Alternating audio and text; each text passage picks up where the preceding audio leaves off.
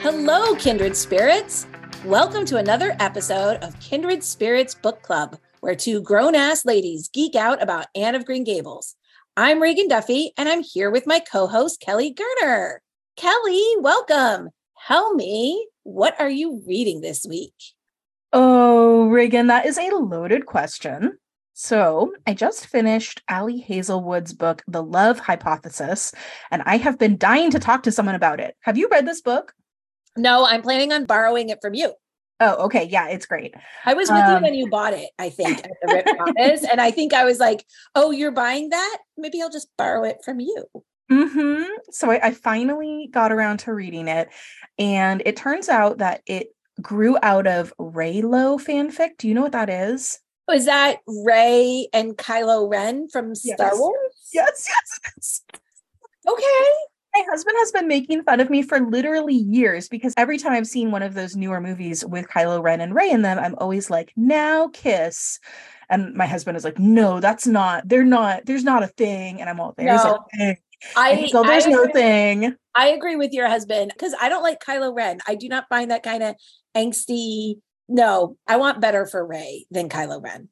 I mean, that's a very fair point, but the internet does not agree with you, and neither do I, because it turns out there's a healthy Reylo fanfic universe out there.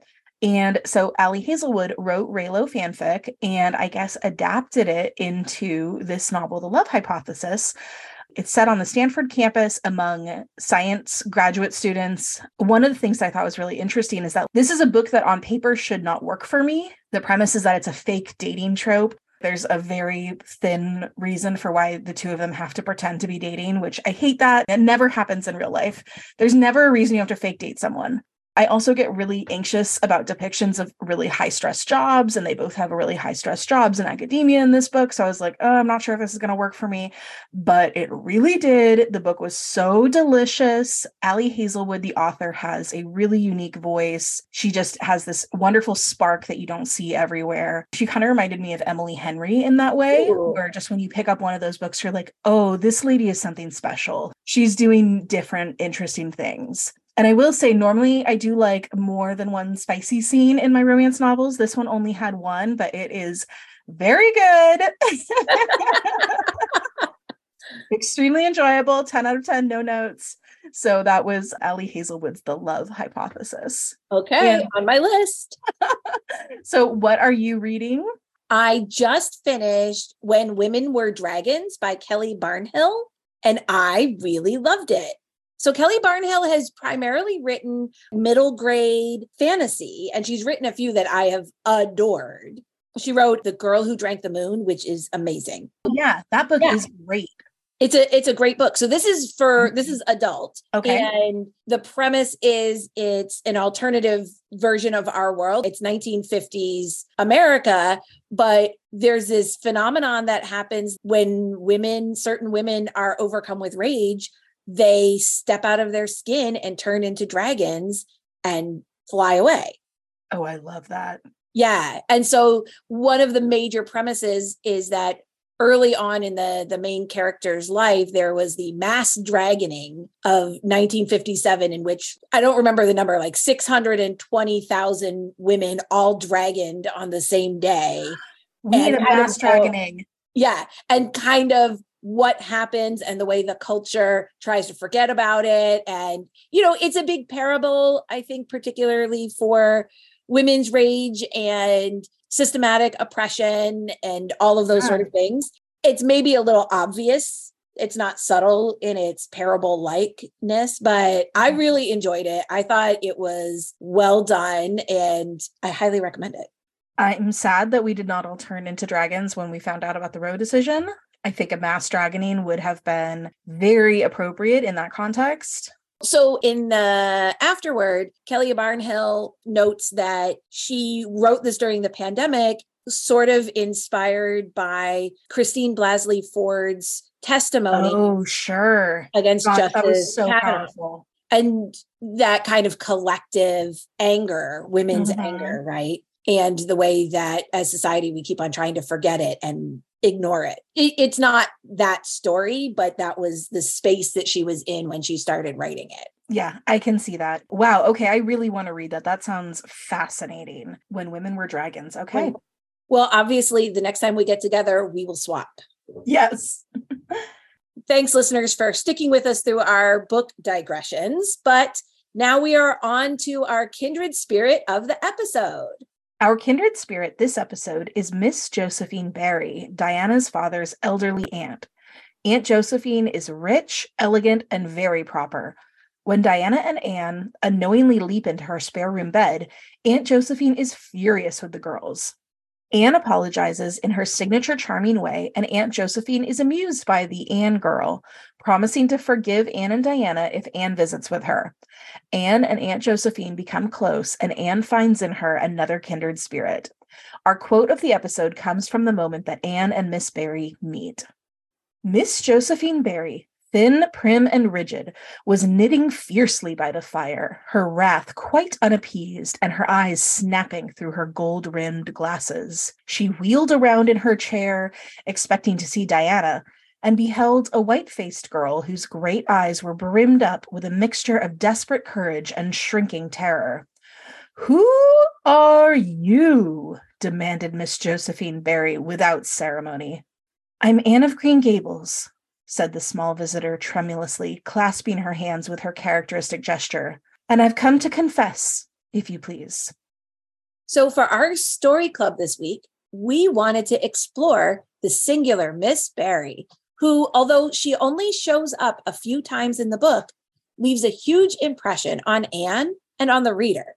Miss Josephine Barry is somewhat mysteriously rich, lives an opulent life, and embodies a lot of the trappings of wealth that young Anne has always longed for. All the women in Anne of Green Gables provide windows for Anne into what her own life could be like as she grows. Last episode, we talked about the women who provided a more conventional model of womanhood for Anne, Mrs. Lynde, Mrs. Allen, and Mrs. Barry, Diana's mother. And we've also explored Marilla and Miss Stacy as models for Anne as well. Miss Stacy inspiring Anne to become a teacher, and Marilla providing a view of what unmarried life in a rural community is like for a woman, as well as coming to motherhood in an unconventional way. But Miss Barry is unique. She's wealthy in a way that none of the other women in Anne's life are. She's unmarried, like Marilla and Miss Stacy, but it's not clear if she's ever worked. It sounds like she hasn't. She has no children of her own, and although she is an aunt to Diana and Minnie May, prior to Anne's arrival, it doesn't sound like she has a particularly warm relationship with them. Miss Barry is one of the many single and unmarried women in this series who's portrayed as contented and not some sort of cautionary tale. And that is really something that sets Maud as a writer apart. It was, and it continues to be a convention of popular literature that a single woman is either a character to be pitied or avoided, right? That classic old maid trope. It's that tragic single woman who's such a common figure in Western storytelling, whether it's the eerily tragic Miss Havisham from Great Expectations or the tragically neurotic Bridget Jones. The cultural narrative has long been that the worst thing a woman can be is single. It's remarkable, then, that this is a trope that Maud doesn't go for at all, especially not in the Anne books. Not only does Anne have many single women in her life who are setting the example that a woman does not need to be partnered to be fulfilled, but Anne herself is not too interested in love or marriage in any way but abstractly until late into the third book. Contrast her interest in romantic love and partnership to her investment in her friends, whether with her bosom friend Diana in Avonlea or her all-girl Redmond College coterie living together at Patty's Place. Up until Anne actually does marry, she lives exclusively in these women-centric situations where single women are taking care of each other, or in her friend Philippa's words when describing Patty's Place, quote, "the fun of homemaking without the bother of a husband." Anne's world is filled with aunts, widows, and spinsters who provide this alternative to married life. And Miss Barry is one of the many incredible single ladies who tells Anne and the reader that happiness is not dependent on romantic heterosexual love. When we first meet Miss Barry, it's when Anne and Diana leap on her in the middle of the night, not realizing that she was unexpectedly staying in the spare room, which, by the way, no one thought to leave the girls a note saying, "Don't stay in the spare room, your aunt is in there." I mean, even if they hadn't jumped on her, how would they have guessed that she was there? No, seriously. This is Diana's mom's fault. I mean, someone needed to leave these girls a note. Honestly. So the passage from the book goes, "Oh, who was it? What was it?" whispered Anne, her teeth chattering with cold and fright. "It was Aunt Josephine," said Diana, gasping with laughter. "Oh, Anne, it was Aunt Josephine, however she came to be there. Oh, and I know she will be furious. It's dreadful. It's really dreadful. But did you ever know anything so funny, Anne? Who is your Aunt Josephine?" "She's father's aunt, and she lives in Charlottetown. She's awfully old, 70 anyhow, and I don't believe she was ever a little girl. We were expecting her out for a visit, but not so soon. She's awfully prim and proper, and she'll scold dreadfully about this, I know. Well, we'll have to sleep with Minnie May, and you can't think how she kicks." Reagan, my question from this is really, does Diana always have to sleep with Minnie May? Good question. Does Diana not have her own bed? And now 3 girls are all going to be getting into one bed, and Diana and Minnie May? Unclear what. Very what unclear. Yeah. Well, the next morning, the girls are up well before Miss Barry, and so Anne has left without having to reckon directly with the leaping incident. Naturally, it's Mrs. Lynde who tells Anne later that day that Miss Barry is very angry about what happened. Mrs. Lynde having heard it from Diana's mother already. Word travels fast to Mrs. Lynde. Of course. Of course, Mrs. Lynde is the one who knows before, Anne even knows what the consequences of this. Absolutely. Mrs. Lynde shares that Miss Barry is so angry that she has determined not to pay for Diana's music lessons, which she had previously promised. Mrs. Lynde finds it all very amusing, but Anne is quite contrite, especially because it's Diana who is reaping the repercussions of the event, not Anne herself. So she takes herself over to Diana's to apologize. Diana confides in Anne, "She was fairly dancing with rage, Anne. Oh, how she scolded. She said I was the worst behaved girl she ever saw and that my parents ought to be ashamed of the way they brought me up. She says she won't stay, and I'm sure I don't care. But father and mother do." Diana is too loyal a friend to throw Anne under the bus here, but Anne is determined to confess to Miss Barry, having had a lot of recent experience with confessions lately. Between apologizing to Mrs. Lynde and to Marilla, as well as to Mrs. Barry, Anne spends a lot of her time apologizing for her impulsivity. She's pretty good at it. This also goes to show how Anne's relationship with Mrs. Barry has been repaired. I guess saving Minnie May's life really gave Anne a pass with the Barrys. Earlier in this book, Mrs. Barry would have been livid with Anne and blaming Anne to Miss Barry, I would assume. No, I think that's right. Diana's mother, pre the Minnie May incident, would have absolutely assumed that Anne was mostly to blame for this situation. So the fact that she even let Anne back in the house to apologize to Aunt Josephine is a big deal. This is another one of Anne's relationships that starts out on a pretty rocky footing, and then eventually she has to kind of find her way through it. So, and in this case, Anne's confession goes quite well. Anne not only confesses that jumping on the bed was her idea, not Diana, she actually challenges Miss Barry to imagine what the experience was like from Anne's point of view. Anne is properly sympathetic to Miss Barry, but she doesn't let Miss Barry browbeat her either. And Miss Barry is used to people being afraid of her and to wielding her money as her power, but Anne's willingness to confront her, to stand up for Diana, is at first a novelty, but then maybe it also makes her realize that having folks be afraid of her and respect her is not the same thing as being connected to her. I think that maybe it's made her more lonely than she has even realized. Anne's confession also opens the door for Miss Barry to connect with Anne, a human connection she didn't realize she was even missing till then. Miss Barry says, "I've made up my mind to stay, simply for sake of getting better acquainted with that Anne girl. She amuses me, and at my time of life, an amusing person is a rarity." In Miss Barry's month visiting with Diana's family, it seems that she builds a real relationship with Anne. Here is a person who wants nothing from her except forgiveness. Anne isn't cowed by Miss Barry's money and the power that implies, and Anne's frankness, imagination, and general positive outlook let her actually talk to Miss Barry in the way that few other people do.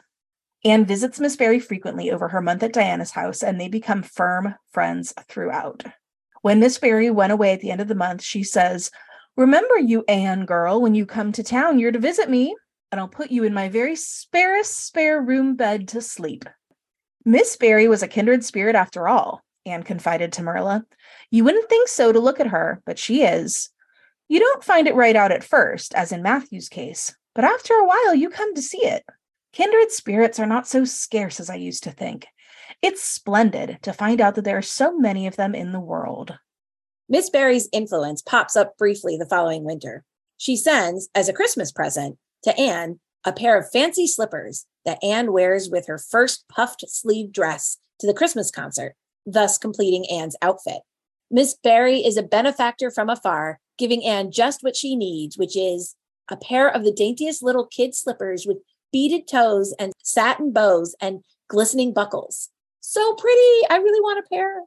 I know, that's really thoughtful and lovely of her to include Anne in her Christmas gift giving as well.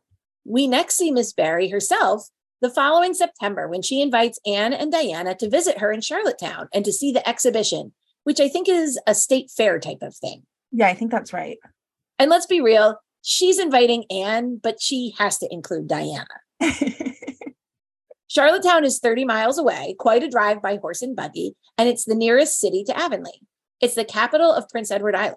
The title of this chapter is An Epoch in Anne's Life, and this is truly a defining moment for Anne.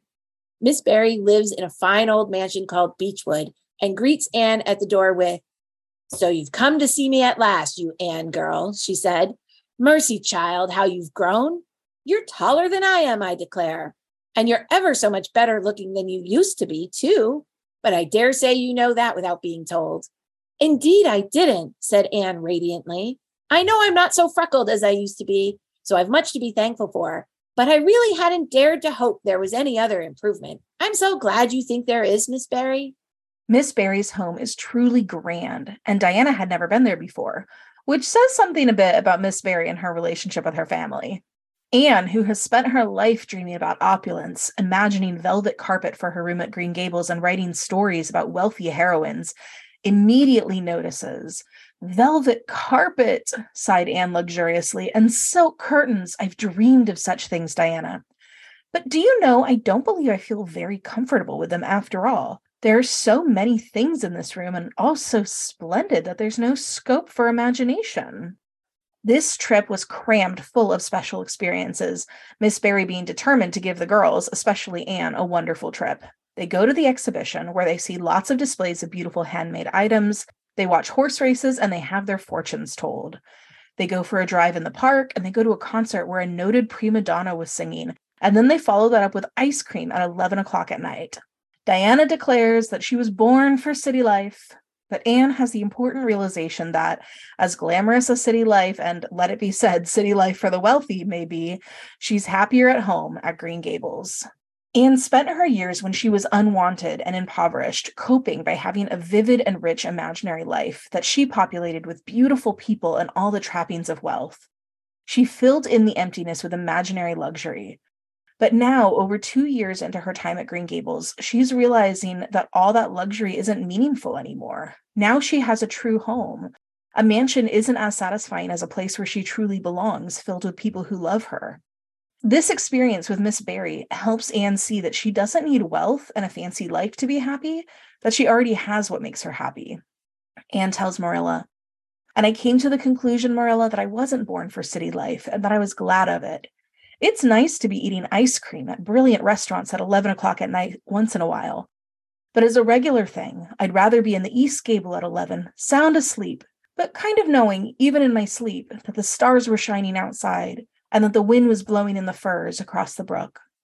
As they ride back to Green Gables, Anne reflects how happy she is to be going home. And after all the rich and fancy food, she is delighted that Marilla has made her broiled chicken, a meal specifically made with love for Anne. And there's Marilla with her practical, concrete way of showing Anne love. Yep. Anne ends her account of her visit by saying, "I've had a splendid time, and I feel that it marks an epoch in my life. But the best of it all was the coming home." I think we all have to go away from home for a bit to realize how nice it is to be back. I know for me, That's how I always know that some place has become home, because I'm filled with the thrill of belonging when I come back. I moved a lot as a young adult, kind of between my parents selling our childhood home and their divorce and moving a bunch of places between college and graduate school. I really felt that loss of not having a childhood home base very keenly. I think I spent a lot of time feeling like I didn't have a home and realizing eventually that I had to make it for myself. And each of those times, I really have a vivid memory of returning from a trip to visit my family and realizing that I was coming home, not leaving home. And that relief of feeling that it's so good to be back where I belong. I really have this memory actually of coming back. I was in college in New York City, and I was coming back from a trip, and my dad was driving me back to New York. And there's kind of this place where you come up over the hill and you see New York City all before you as you're driving to it, and having this moment of like, oh, I live there. I'm not visiting there. I live there. And I had that same experience after I moved to Los Angeles. One of my trips back east, as we're flying into LAX and we're getting close to landing, like looking out and being like, oh, home. Yeah, it's such an interesting moment of growth when you realize that if you're leaving your parents' house and you're going back to where you live, like you're going to your home that isn't their home. Yeah. You're going to the home that you created yourself with the people you chose and the things that make you happy. And I think that it's such an interesting moment for Anne here, because she had this whole idea of what she thought she wanted. And then once she had a kind of a glimpse of it for real, she realized that that wasn't necessary anymore, because she had the actual love and belonging that comes from having a real home. Yeah. So we see that following this Charlottetown adventure, Anne is less prone to dreaming of opulence and finery and more content with her reality of being Anne of Green Gables. She doesn't need the escapism of that fantasy life, because her real life is rich and fulfilling in a way that she could not imagine for herself when she was younger. And as a young child, she was neglected materially, wearing only hand-me-downs and not having any real possessions of her own. So she filled in the gaps by imagining lavish riches. But she was also deeply neglected emotionally. But she didn't know what to imagine in that place. We see that Anne imagined friends with herself to cope with loneliness, but she didn't know what she was truly missing in terms of parents or a cozy, sweet, supportive home life. So she couldn't even imagine it for herself. And it turns out that once her emotional neglect had been filled with the haven of Green Gables, Marilla, and Matthew, she didn't need to imagine luxury and wealth anymore. Yeah, it really is this moving moment where you realize how much Anne has grown and how much she doesn't need fantasy. Mm-hmm. Anne is at a point in her maturing where it's not that she becomes less fanciful or less poetical or less appreciative of the beauty in her world, but she doesn't need that sort of elaborate high fantasy to fill in the gaps anymore. She really can find the romance and the beauty in the life that is hers and that's accessible to her. Yeah, I think that's very true. In the latter part of the book, Miss Barry plays a supportive role. She hosts Anne when she comes to Charlottetown to sit for the Queen's exam, and she finds Anne a safe and reputable boarding house for her year at Queen's.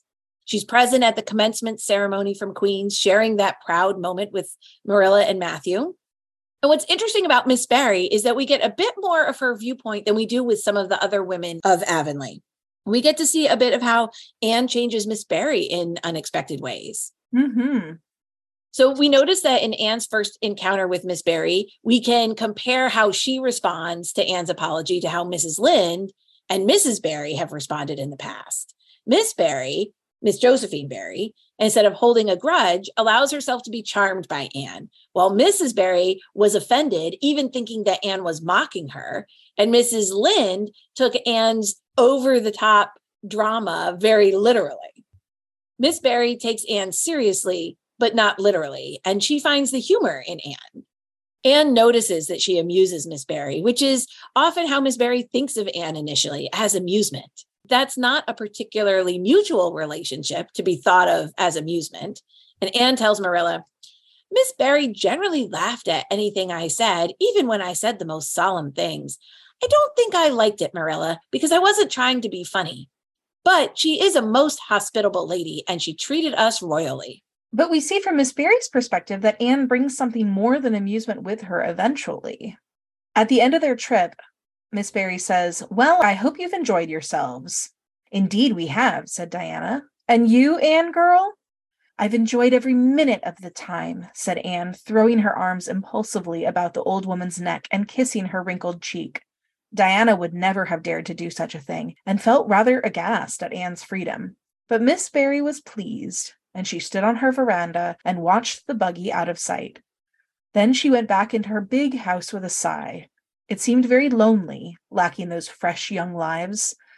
Miss Barry was a rather selfish old lady, if the truth must be told, and she had never cared much for anybody but herself.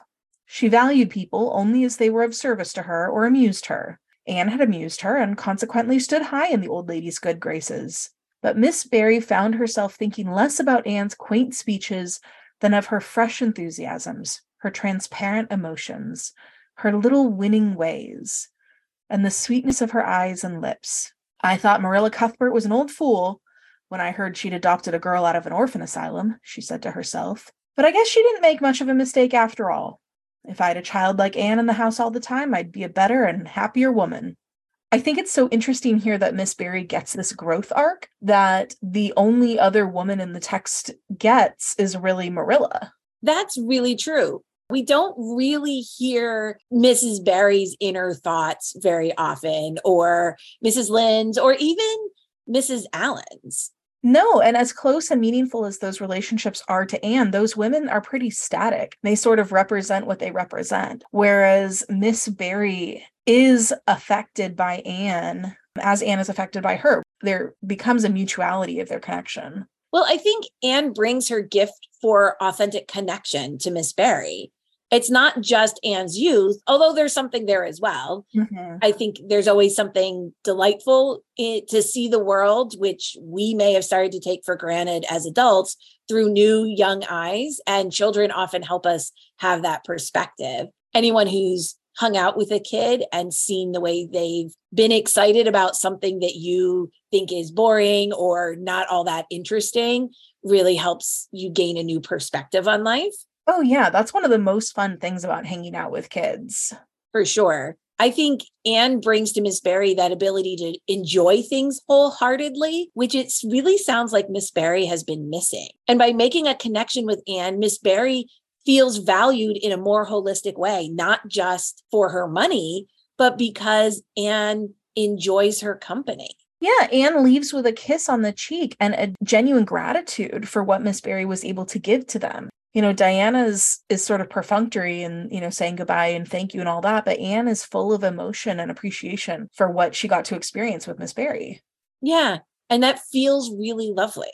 Yeah. Miss Barry says, "That Anne girl improves all the time. I get tired of other girls. There is such a provoking and eternal sameness about them.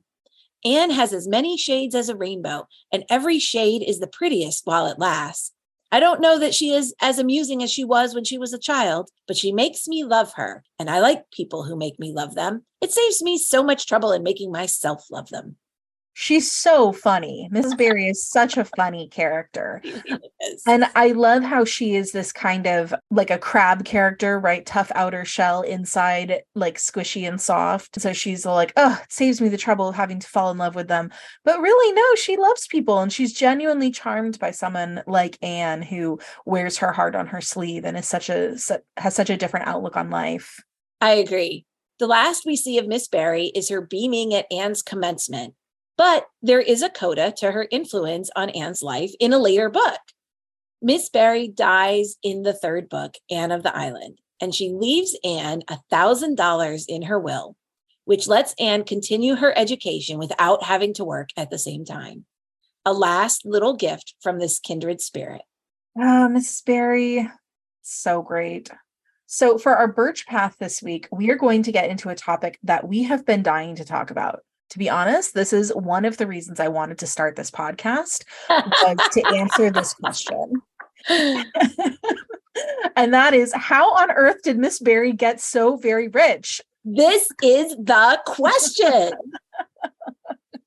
So Miss Barry who Diana tells us is in her 70s, would have been born right around 1800. We don't know too much about her origins, where she was born. Was she born in PEI or elsewhere in Canada? Was she an English or Scottish immigrant like many people at that time were? The real question about the wealth, there were only a few ways that an unmarried woman would have become independently wealthy at this time. It's not out of the realm of possibility that Miss Barry earned her money in some way, but the text never tells us that she was in business or that she worked. I mean, certainly by the time we meet her, she's older, maybe she's retired, but she's not introduced as Aunt Josephine, the great industrialist, right? She's just like father's rich old aunt. A much more likely source of Miss Barry's wealth is that she inherited it. But that also would have been unusual for this time.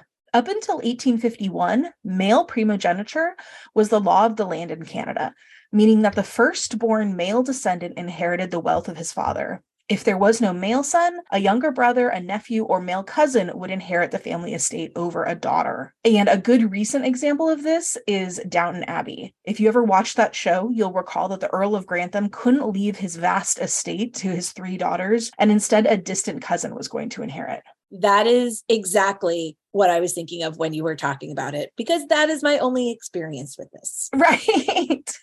I think in pop culture, that's probably the most recent example. So under primogeniture, a father could provide a dowry for his daughters, but that was pretty much it. And even a lavish dowry probably would not permit a woman to live alone and unmarried for her whole life in the kind of splendor and opulence that Miss Barry enjoys. For an unmarried woman to inherit anything more significant than a dowry, it would have had to come from a source of wealth other than her father. So if her mother or another female relative had her own property or money, she could theoretically leave that to her daughter. But this is where things get tricky. Keep in mind that a woman's money and property became her husband's property upon marriage. So for a woman to have her own wealth and then keep it after a marriage would have required a lot of legal maneuvering. It's not that it never happened, but it was pretty rare. Right. It sounds like it's a very specific set of circumstances that would have to happen. Right. Now, like I said, in 1851, male primogeniture in Canada was repealed, so family wealth could be divided among children. But even then, it still would have been really unusual for a daughter to inherit. The custom at the time was that family wealth was left to sons, and only a dowry was given to daughter, because she, of course, would be expected to marry a man who inherited his own family wealth. Knowing what we know about how generational wealth was passed down in the 19th century in Canada, it still strikes me as really strange that Miss Barry, an unmarried woman, is so much wealthier than the Avonlea Barrys. Yes, it is possible that Miss Barry was gifted her dowry when she didn't marry. And it is possible that she inherited some money or property that was not subject to primogeniture laws from a female friend or relative, much as she herself will eventually bequeath $1,000 to Anne. And it's possible that she inherited property or land and collected rents. It's possible that she took whatever money and property she had and made savvy investments. Certainly, there were numerous opportunities to create wealth in a resource-rich new nation like Canada. There is a path to wealth there, although it would have been unorthodox. But my real question here is, how did she come to amass so much more wealth than her nephew, Mr. Barry? Surely Aunt Josephine's brother, who would be Diana's paternal grandfather, he would have inherited the Barry family wealth himself. And so the whole Barry clan should also be living large in Charlottetown. I think the answer here is, once again, primogeniture. I think that Miss Barry may have had more than one brother, the eldest one who inherited the family wealth, and a younger one who likely would have gone into a professional field like law, the clergy, medicine, banking, civil service, or the military. Or farming. Well, farmers generally did not come from wealthy families. That wasn't really seen as the kind of job that like the son of a wealthy man would have. So this makes me think that Diana's family comes from that non-inheriting son, which would mean that Diana's dad has an uncle somewhere who has all the family wealth, while he was raised in much more modest circumstances and is now making his way as a farmer. I can't help but think that it must rankle them to be the relatives who didn't benefit from inheritance by primogeniture. And maybe that's another clue about why Mrs. Barry is so fastidious about Diana, about her appearance and her reputation. She has this deep sense of wanting Diana to be able to access some of the wealth and connections from the other branches of the family tree. So I'm going to pause and ask you how that sits with you. Are you satisfied with that as an explanation for why Miss Barry is so wealthy while the Avonlea Barrys are less so? I'm not convinced there's another uncle somewhere. I think it's possible that the inheriting son was Mr. Barry's father, but he invested that money in land and the farm because either farming or fishing were the primary industries in Prince Edward Island, right? Yeah, that's right. So farming, even for a farmer who started from some wealth, tends to be a profession where a lot of the wealth isn't particularly liquid. And it's rather easy to lose in a few bad harvests and to have to gradually sell off parts of the farm. And the Barrys, while not as flagrantly wealthy as Miss Barry, are certainly well enough to do. Mr. Barry's easily able to rent the Green Gables farm after Matthew dies. Or maybe Mr. Barry's father lost some of his wealth in a bad investment, but Miss Barry built her wealth with some savvy investments. Ooh, but I do have another theory, though. What if Miss Barry and Mr. Barry's father were only half siblings? It would not be unusual for a woman to remarry after being widowed, even if she had had a child previously. So perhaps Miss Barry inherited her father's wealth because there were no other blood heirs. And Mr. Barry Sr. had a different dad, so he only got like a normal amount of money.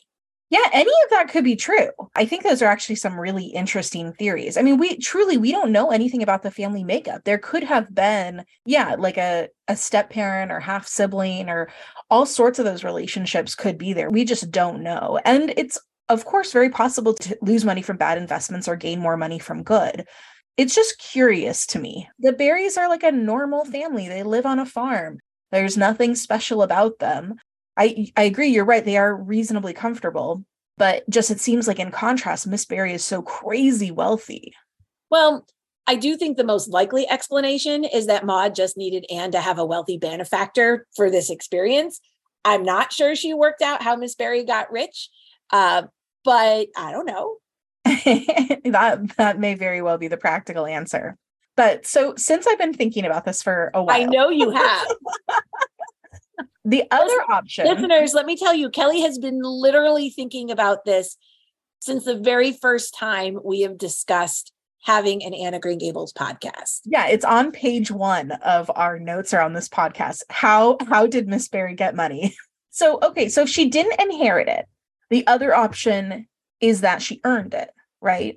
And now this is what I think is really intriguing, because at that time, there would have been so few ways to do it.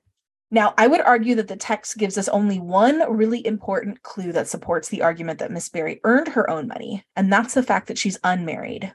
As I explained earlier, any money or property that a woman earned or received would have become the property of her husband if she was married. So the only way a woman could earn and keep her own money legally at this time was, in fact, to be unmarried. Rude. Oh, I know, it's terrible. But the thing was, of course, the catch-22 here is that there weren't too many avenues of employment that were even open to women. So I'm going to give you a few ideas of the kinds of professions that Miss Barry might have had, Reagan, and you can let me know what you think. Okay. Then, as now, most women who worked earned very little in caretaking professions like domestic service and nursing. Some women, like Anne, would have been able to make a living as a teacher or a school principal or somehow, a governess, somehow in education, right? And then some women like Maud would make a living as a writer. There were also women journalists, shop clerks, sort of these like professional-ish classes. And then, of course, you had some women who were able to earn a good living as performers or artists. In fact, one of the wealthiest women in the 19th century was a famous opera singer. And then I think the last option here is that Miss Barry could have been some kind of an entrepreneur. So whether she's the owner of a small enterprise or a shop, or, maybe she's sort of a Canadian Maritimes lady robber baron, right? And she has a fortune in fishing or oil or something like that. So anyway, of these options, what do you think is the most plausible, given what we know about Miss Barry and her standard of living? Okay, I am a firm believer that if Miss Barry made her money, it was through investment, possibly of the shady sort. Well, meaning that she would have had to start with some money, right? Because you can't invest nothing. Yeah, but I can't imagine her doing any day-to-day work at all. So I was thinking for investment that she's starting from the place of a dowry. Sure, that could be possible. Right. So even if it's not huge, it's something, right? She had something. Right. $1,000, $2,000, something of that nature, right? I can't imagine her actually doing any day-to-day work at all. Teachers do not get rich from their salaries. Nope. Sigh. Then, as now, she definitely wasn't amassing any kind of wealth through something like journalism or working in a store. I think if she had earned it through some sort of creative endeavor like writing or performance, I think we would have been told that because she would be famous, not just rich, to have that kind of wealth. And that would be something that Diana would know. That would probably be something that Anne would be very interested and excited about. Yeah, the text would have told us that because the girls would have been so interested in it for sure. Absolutely. I could certainly see Diana not really knowing or caring about if she's into investment or she inherited from. Oh, yeah. Right? Like, know or care about that sort of thing. But Diana's if she like was, stock market. yeah. But if she was some sort of famous actress or writer or poet of some sort, elocutionist, we see some of those in Anne's books, we would have heard about that. Yeah. Okay, so there's no way this is the case, but could you imagine if in her youth, Miss Barry had been some sort of burlesque performer away in a big city like Toronto or New York and had some very wealthy men in her pocket? Okay, well, hold that thought, Reagan. Hold that thought. I'm holding that thought. I'm thinking of Miss Barry performing burlesque. Yeah, hold that mental image in your mind. So I agree with you. Yeah, I don't think it could be domestic service or nursing or teaching or anything like that, right? And if she was in an artist or performer, something that Anne and Diana would have been interested in, we would know. I am wondering if maybe she was kind of like a titan of industry. And this really was a great time to make money if you had that kind of initial investment and could afford your own like factory or railroad line or shares of a mine or a shipping company. The only thing is women didn't do that. Right. Right? I mean, that's just not the kind of work that women were doing at that time. A woman wouldn't have been taken seriously in that milieu. She would need some sort of shell corporation with with a man to do the investing for her. Totally. And we just don't have any evidence in the text that she does that kind of work. I mean, the thing about Miss Barry and what makes it such a fun mystery for me is that she's just rich. Like the money appeared from thin air. Okay, so I have one final theory, and with the caveat that this is just wild speculation and we have no evidence for it. Fanfic, Kelly. I am dying to hear the wild speculations. Okay. So, like I said, hold that thought from earlier. The other way that a woman from more modest means would have been able to live a life like Miss Barry's would be if she was a mistress to an extremely wealthy man. Oh, yeah. So did you ever watch the movie Gigi or read the novella? No. It's a cute movie and it's a short book. I mean, I recommend both. It's kind of a tangent, but this is useful context. So in that book, Gigi is a young girl and she's literally being groomed for a career as a courtesan by her grandmother and her great aunt, both of them who had been former courtesans. So Gigi, her mother, and her grandmother all live together in this like adorable little apartment in Paris in this life of sort of shabby gentility. And they're basically existing off of the gifts of the men that her grandmother entertained like way back when. But meanwhile, Gigi's Aunt Alicia is wildly wealthy and lives a life of elegance and refinement. I mean, she is like the Aunt Josephine of that book. Oh, okay. And all of her wealth comes from former lovers who set her up in this grand home, showered her in jewelry and finery, and kept her in elegant style throughout all their affairs. And it was a style so grand that even in her later years, she can still live opulently and splendidly. Ooh, okay. Making a really nice living like that as a mistress would have been hard work. Sex work was unpredictable and unsafe in the 19th century, but with the right benefactor or benefactors, it was possible. And among the upper classes in the 19th century, marriage was more often for the consolidation of wealth and power than for love, so it was much more common for wealthy husbands to have a mistress. And if the man was rich enough, he would buy a house for his mistress and he would pay her, not just with money, but also clothes and wine and jewelry and art. And a smart woman, like Gigi's Aunt Alicia, or potentially Diana's Aunt Josephine, would live a comfortable and elegant life this way. Not only that, but the 18th and 19th centuries had many well-known courtesans who became wealthy and powerful in their own rights. One of the most famous was Madame du Barry, Louis XV's mistress, who lived at Versailles with the French court and the emperor's family. Wow. She had her own apartments, but she was literally living in the palace with them. Wow. And historians found out that she was a part of a lot of decision-making that happened. Louis would come back to her and like over pillow talk, they would talk about matters of state. So she was like truly influential in the French government at that time. Okay. Go Madame du Barry. Yeah. And so I don't know if it's that shared last name or what, but when I think Madame du Barry and Miss Barry, it all just sort of collided in my brain one day. And I was like, oh, Diana Santos, a former courtesan. So anyway, just to be clear, other than being rich and single, there is zero evidence for this in the text. It is just a theory. And of course, we both know that if Diana's mother or any of the Avonlea ladies thought that Miss Barry was ever a kept woman, they would not let the girls go anywhere near her because of the prejudice against sex work. I mean, come on. Mrs. Barry wasn't going to let Diana hang out with Anne after the raspberry cordial incident. Oh, yeah, there is no way. Not letting her precious Earth. daughter hang out with the former courtesan. Nope.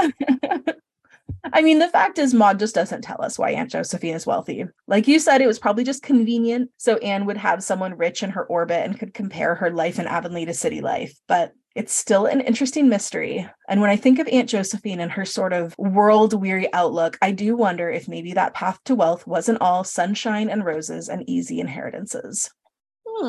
Miss Barry is such a fascinating character to speculate about.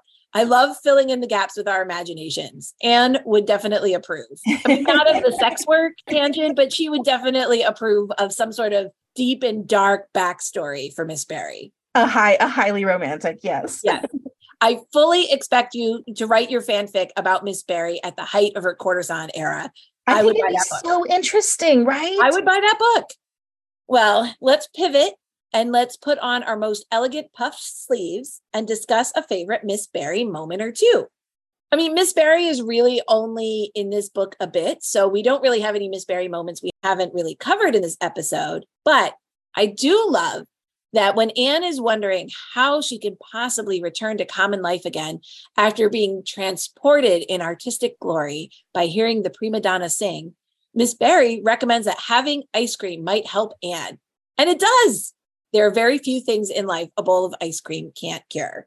Well, and I just love the mental image of her and Diana and Miss Barry all at the ice cream parlor, like in the middle of the night. It definitely reminds me of vacations to New York when I was a little kid, and you're just kind of on a different time zone and a different schedule. And it's like this magical out of your own life experience. Yes, I'm so glad Anne got a moment of that. We really do love Miss Barry, if you can't tell by this episode. I wasn't even sure we could fill up a whole episode with a character who has as little time on the page as she does, but clearly she made an impact on us and on Anne. One thing that we touched on a little that I just want to draw more attention to is how involved and invested Miss Barry is in Anne's education. She allows Anne to stay with her when she's taking the Queen's entrance exams, and Miss Barry wanted Anne to live with her while she was at Queen's, but the school was too far away. So Miss Barry goes the extra mile and finds a boarding house for Anne to stay at. Honestly, I wouldn't be surprised if Miss Barry offered to help pay as well, although Matthew and Marilla were proud that they had enough saved to educate Anne. Miss Barry goes to Anne's graduation, and we all know that graduations are the most boring, and she leaves Anne money upon her death, allowing Anne to further her education still. Miss Barry understands that Anne's intelligence will take her wherever she wants to go, as long as she has education and access, and Miss Barry is determined to make that happen for her. We love Miss Barry as a role model and as someone who can just give Anne that extra little boost that she so deserves. Yes. So moving on to our inspired by recommendations, here is how Miss Barry inspires us. For me, I have to shout out the Rich Auntie Supreme community and their extremely cool merch, which is available at richauntiesupreme.com. This was a community created by Rachel Cargill, and it lives on Instagram and Facebook. And if you don't know who Rachel Cargill is, she is a writer, a philanthropist, an activist. She has done amazing work in the anti-racist spaces. Her work centers around the reimagining of womanhood, solidarity, and self, and how we are in relationship with ourselves and others. She created this thing called the Great Unlearn, which I think that some people may have heard of. It's a self-paced, donation-based, anti-racist learning community. And she has the Great Unlearn for young learners. She has her hands in so many different pots. And so it's kind of amazing to me that on top of all of that, she created this community called Rich Auntie Supreme. And now this is very much named from the trope that Aunt Josephine embodies, the trope of like the wealthy aunt who is like kind of confused by the children in her world. But actual monetary riches are not necessary to be a rich auntie supreme. Rich aunties supreme are happily child-free women who are rich in time, intention, passions, and communities. And those women play such important roles in families' lives if you are lucky enough to have some of those in your lives. It's really true. And I think that the rich auntie supreme community helped me sort of coalesce some of my ideas about what it means to be in community with families, right? It's not just about, oh, well, I'm child-free, therefore, like, ew, kids are gross, I hate them. I don't hate kids, I adore children. So finding sort of that middle ground between being a mother or not a mother. And then there's that middle road of like being an aunt. So this is an amazing group for anyone else who is child-free by choice and wondering sort of, well, what does that mean? What is my place in the community? What is my role? What can I give to families to help support them? And then where is it okay for me to be intentional about my own time and invest in my own hobbies or my own career, developing my own self? It's really interesting. So many unique and wonderful perspectives. I really, really recommend the Rich Auntie Supreme community for any child-free by choice women. And one thing they do on a monthly basis, which I think is super, super fun, is they'll do a thread called Because I Don't Have Kids. And it's like, because I don't have kids, I got to do this month, right? And I will say a lot of it is like travel. Yeah. Because I don't have kids, my husband and I bought first class tickets to Bali and we went on a great vacation or whatever. But some of the ones around the holidays were really funny for me. Everything from because I don't have kids, I was able to give back and adopt a family for the holidays or whatever, or donate more of my money to because I don't have kids, I didn't have to wait in line for Santa and I have no idea what Elf on the Shelf is. I know, Kelly, that you are pretty thankful that you don't know what Elf on the Shelf is. Oh, yeah. If I never have to know, I'd be perfectly happy. Uh-huh. We are so lucky to have you as one of Alice's Rich Auntie Supremes. Alice is very lucky to have quite a few of those folks in her life. And yes, she is. Alice is rich and Rich Auntie Supreme. Much like Anne, right? And maybe there's a little bit being an only child in particular lends itself to that and the kind of lifestyle. But I also think what an amazing gift you and some of the other women that she has in her life are to her, because you guys get to be those extra special people who choose her. And Aunt Josephine is an amazing character in this book for that reason. When we talk about the people in this book inspiring Anne, I mean, we can't do that without talking about how the way these people inspired us. The fact that there are so many great examples of single women in this book who have relationships with children and who have relationships with their communities, I mean, that is something that even as an adult, I look at and I find myself inspired by. I love it. Well, that is a most excellent recommendation. Rachel Cargill is a treasure. I've learned so much from following her. Oh, yeah. Just follow her. Even if, regardless of whether or not you have kids, follow Rachel Cargill on Instagram. She's amazing. Exactly. You don't have to be a Rich Auntie Supreme to follow her and get some other amazing, amazing things out of it. So I was trying to decide on what Aunt Josephine inspired by me. And one of the things that comes to mind immediately is how I'm inspired by my aunts. So I know Miss Barry is an aunt's aunt, but since she's often referred to as Aunt Josephine, she very much fills that role in Anne's life. And while my aunts aren't wealthy ladies living in big mansions, I am blessed to have a lot of them by blood and by marriage, 10. I have 10 aunts, all of whom are wonderful, supportive, interesting women who have been such a source of love throughout my life, but also like Aunt Josephine, so many of them modeled for me lots of different ways to be an adult woman in the world. Mm-hmm. Many of them are unmarried or have somewhat more unconventional relationships. And some of them are married with kids as well. All of them are interesting and creative and kind and loving and just the backbone of our family, I really think. And it's been such a gift. I've not only for them as kind of a group, but also the individual relationships I got to have with them at different phases in my life. I have the aunt that lived in New York City when I was in college and really was my Rich Auntie Supreme, taking me to meals and to shows that I could never have really afforded. She absolutely saw through my transparent attempts of like just dropping by her office during lunch hour, being like, oh, hey, just thought I'd come to say hi. Oh, you haven't eaten lunch yet? Sure, I've got time. She's like, you're wasting away. She's like, can I please feed you, child? Yeah. Did she take me to lunch at least once a week? I think so. Love that. Yes. But also so many of them at different times in my life that have really been able to be there and flesh out that community, especially when my parents, when they had other things going on, right? So that they didn't have to do it all alone. When I hear you talk about your aunts and the role and impact they've had in your life, I really think that you have had this incredible matriarchy surrounding you so much of your life, and just these women who kind of have banded together and are the backbone of your family in this really big way, you know, making sure that you guys get together annually for family trips and finding ways to connect with not just your generation, but your kids and your cousins' kids and your sister's kids, like making sure they're involved in the next generation too. That is the kind of incredible efforts at kin keeping that a group of really committed women can get done. Yeah, I'm really, really thankful. It helps, you know, my dad was one of 5 and my mom is one of 7. It helps that there's a lot of them. It helps that there's a lot. And between the aunts by blood or the ones that have married into our family, all of them have been really powerful and wonderful and interesting. And I do feel really, really lucky that both sides of my family have been able to give that to me. I think that's been really fundamental in shaping who I am and why connection with other women is so important to me.